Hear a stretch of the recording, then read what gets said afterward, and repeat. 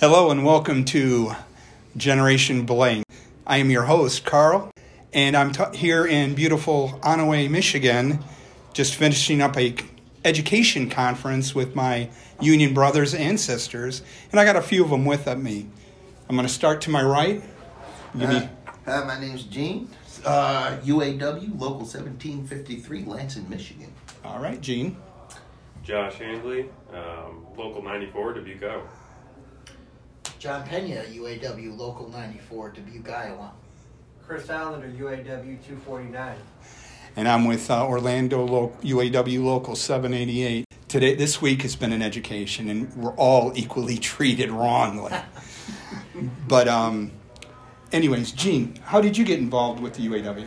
I got involved with the UAW through a lot of mistreatment, mismanagement, the abuse from management, the abuse from my union brothers, the abuse from my leadership, the negligence and complacency. It sparked a little bit of flame inside of me. Josh? I really just, when I was young, I started when I was 19 years old. It was my first UAW plant, got in, and I was kind of dropped into this department that was kind of, seemed to be left behind and forgotten about, and I want to say 90% of that department was all new hires at that time, and the work for that were assigned to those people in those department, it was almost as if we were working twice as hard as what appeared to other people were around us, and we wanted to do something about that. We tried to get with management and work on that stuff. We talked to some reps in the UAW that kind of guided us in the right direction, and I saw the camaraderie and everything that happened on that line, and that's when I started getting really involved in the UAW. Great. Yeah. So I worked with Josh. Josh and I worked together. We kind of hired in at the same time. But I had worked at a UAW shop prior to that. And what sparked me to get involved was just, I felt at the time a lack of leadership, a lack of participation. The leadership that I did have at that local was very burnt out, very jaded, and they needed they needed help. So I became a departmental steward. I did that for a couple of years before going to a different factory to work, and which was also UAW. The solidarity, that's always intrigued me. For the UAW in particular, I think the format, the hierarchy, I think in that union, as I had been in other unions prior to that, the hierarchy and the way the UAW is set up really does give the worker the power to be involved and have a voice. So, yes, those are things I align with. Chris, well, how did you get involved with the UAW? In 2017, I had the opportunity to get elected to go to summer school. And when I was down there, a fire was just lit inside of me. And when I came back from summer school, I just hit the ground running. I joined the education committee. And I helped create a flying picketing team where we hear about other locals who are on strike, and we go out and join them and walk the line with them and just join in with them. And now it's been just rolling on. I can see where you mean by getting a fire lit up, because this conference for myself has been eye-opening. I got on the phone right after President Ray Curry spoke, and I called my local president and told him I need 10 minutes with our executive board and our bargaining committee, and I'm reading them the Riot Act. There's too much complacency within our local, and it's time to change. Good for you. Christopher, the one thing, I think the first night we met, you all were talking about your local in Missouri was able to overturn right to work state. Can you tell me a little bit how you went about doing that?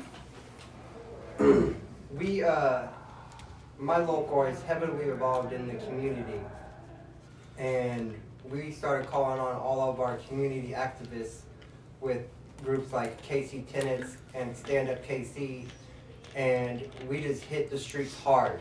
We were out in the community asking for help and showing them that It's not a right to work. It has nothing to do with your right to work. It's all about taking your power away and taking things from you and making it so that you have to rely on the company and not your own self and not the power within you and the people that you work with. So you were able to get multiple, I'm assuming multiple unions through Kansas City or through Missouri to help organize this. Yes, this is, every time this right to work has come up to vote in Missouri, we have voted it down by 70+%. And this last time we actually voted it down by 76%. And so the numbers are getting, the more voting on it, the more people are coming out to turn it down. yes, and that's why this last time they were trying to sneak it into our Constitution so we wouldn't have the right to try to appeal it and vote on it and give the power to the people. And they were trying to strip us from our power, just like these companies are trying to do with our contract and our collective bargaining. Yeah. The governor with the state that I'm from is a piece of work. Gene, I apologize, y'all. I'm bad with names, but Gene, you said you were a committee man. What do you see is the hardest thing in your local, as in getting people motivated to participate? What do you see that's your hardest?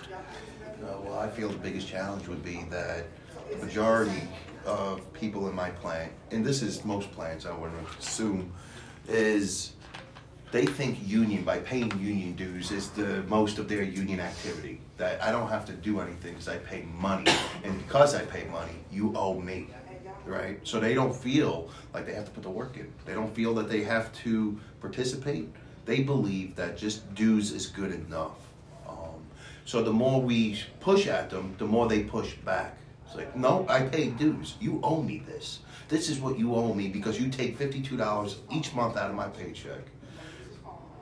So to get around that challenge is, sometimes you got to let management put the fear of God into them.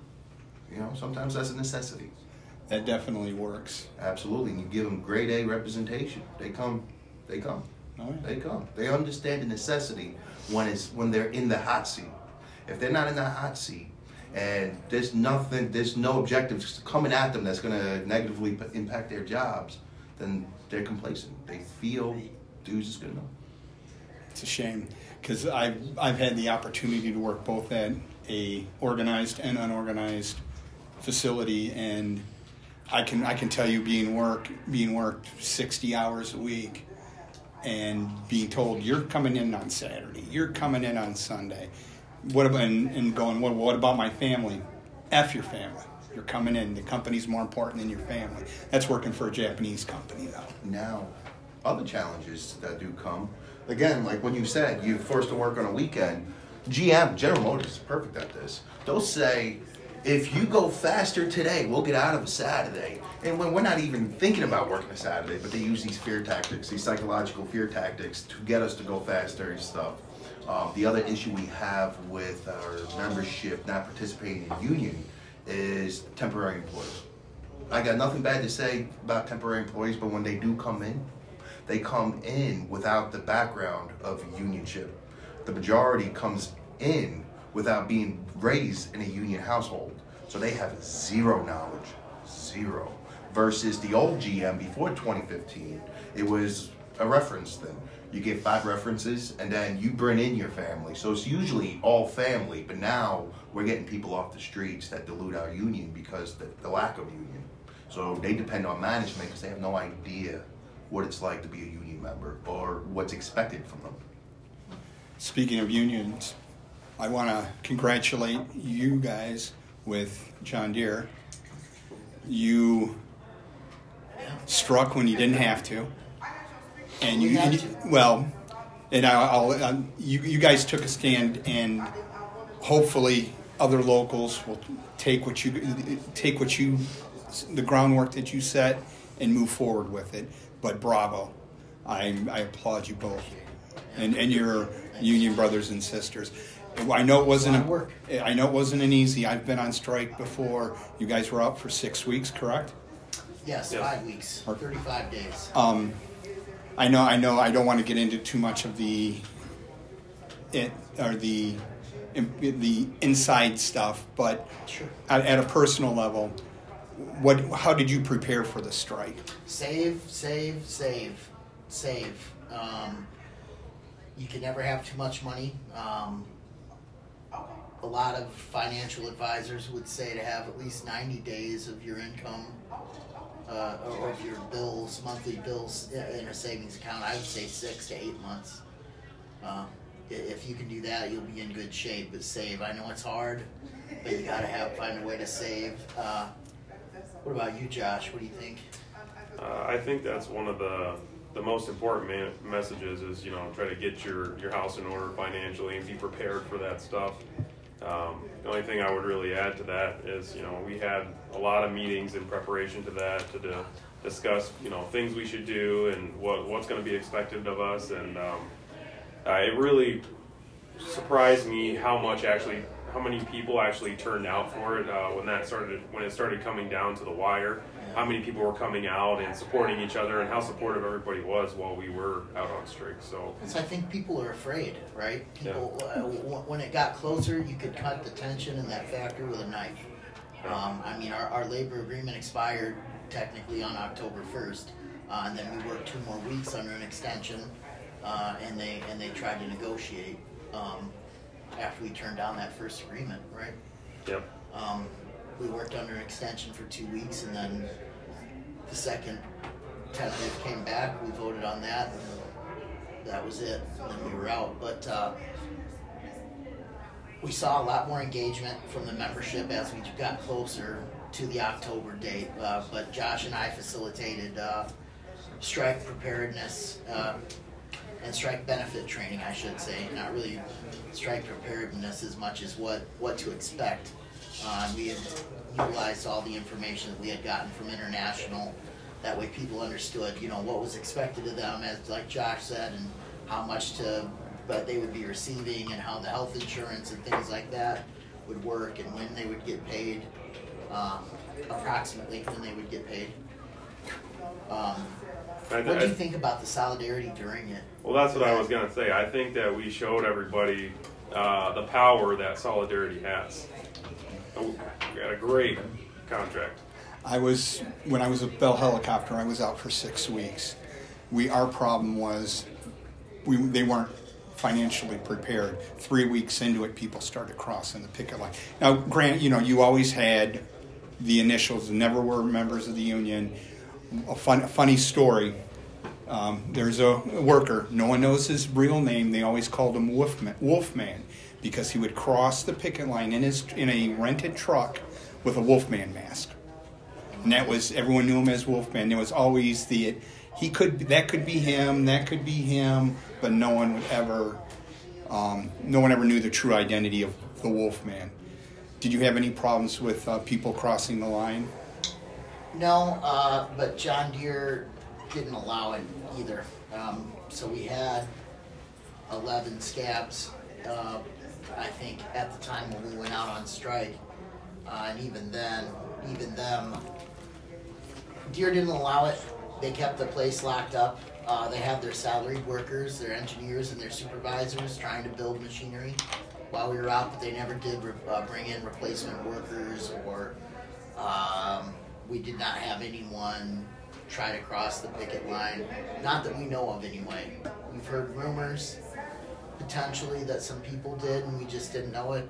We're still looking into that. Yeah. I can guarantee you that the truth will come out eventually. Yeah. Someone will slip up and they'll so and so did this and so did that. And like I said, karma comes twofold. But I think for the most part, people were on board. Excellent. Josh, you want to add anything to that? No. Yeah. Gary, welcome. Oh, hey, how are you? Good. We got talking about right to work. Chris filled us in a little bit. You want to add a little bit more to what it took to get that on the ballot for right to work to be turned down or overturned? It took work. It took a lot of work. Ultimately, companies can outspend us, but they can't out-organize us. And the thing about that is unions from all across Missouri came together in one sweeping show of solidarity, and we beat back the corporations that were trying to beat us down for all those years. Excellent. Okay, last question. When you guys return back to your prospective facilities, what's the first thing you want to change from what you learned this week? I'm going to start with Gene. The first thing I'd like to change is the participation. I'd like to fill in my steering committees. I'd like to have a co-chair in the education committee. I'm going to determine it from my membership. I'm going to demand it from them. I'm tired of asking. So now I have a list of people. I made a list while I was in class. Those guys that have a little bit of interest, they're going to be on our standing committee when I get back. No questions asked. Josh? I am, this has been quite an experience. I think what I can't wait to do when I get back is start looking at really a lot of the stuff we've developed already and improving that so we can give a better experience to the members and educating them. I'm really just excited to go back, and I'm actually more excited about this member-to-member stuff that we're learning and going out there and talking to each person individually. And I really want to get all of our committees filled. I want it to get to a point where people are competing to get in these committees, and I don't have to go out and ask people to join. You know what I mean? I want people to have the passion that I'm feeling now since I've been out here. John, you want to add anything to that? Same. I think Josh and I work together, right? I'm a committeeman. He's our union time study rep. We work at the same facility, so we're on the education committee together. The member-to-member is what I know, right? Yes. Him and I have talked about it. That's what we need to work on. Get that network built. And I think we can do that. And I think he's right. I'd like to get to a place where you actually have to have elections or draw from hats. But at this point, talking to our local president, he told us, anybody that wants to be on a standing committee can come and sign up anytime. I won't deny anyone. So, we usually do it in the fall where we have the open enrollment. But our local president is fine with somebody. If we find people now that wanted to come and sign up, you're on it. So we'll get there. Christopher? I'm just excited to get back to work and continue to grow and learn and become a better union activist for not only myself, but for my local, my community, and my entire union. There's so much more that I can do myself and that my membership can do with some of the information I've learned from down here. Gary?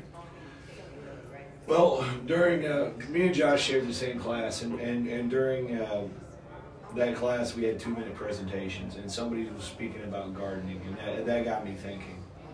That I used to put a lot of blame on the membership, but then I started thinking, especially about that gardening segment, was oftentimes do we blame the flower when it doesn't bloom? Or do we check the soil? Do we check the temperament? Do we check the environment? And I want to take that lesson back. I'm not gonna blame the flower when it doesn't bloom. I'm gonna find out what I'm doing wrong, what I'm doing as the gardener to check the soil. If I have to change the environment, if I have to give that flower space. I learned in my class today that there were aspects of my union that I was ignoring, and that deeply troubled me. We're an amalgamated unit. I knew a lot about the majority of our membership, but I knew very, very little about the amalgamated part of our unit, and I think that we have to look inward to our faults and where we're forgetting, because ultimately that might be the next education chair of my local. That might, Chris is on my committee. He might be the next education chair. I might find one in there. I can't judge a fish by its ability to climb a tree anymore. I have to judge a fish by its ability to swim. Amen to that. Well, brothers, thank you for sharing your thoughts and your plights and everything. And until next time.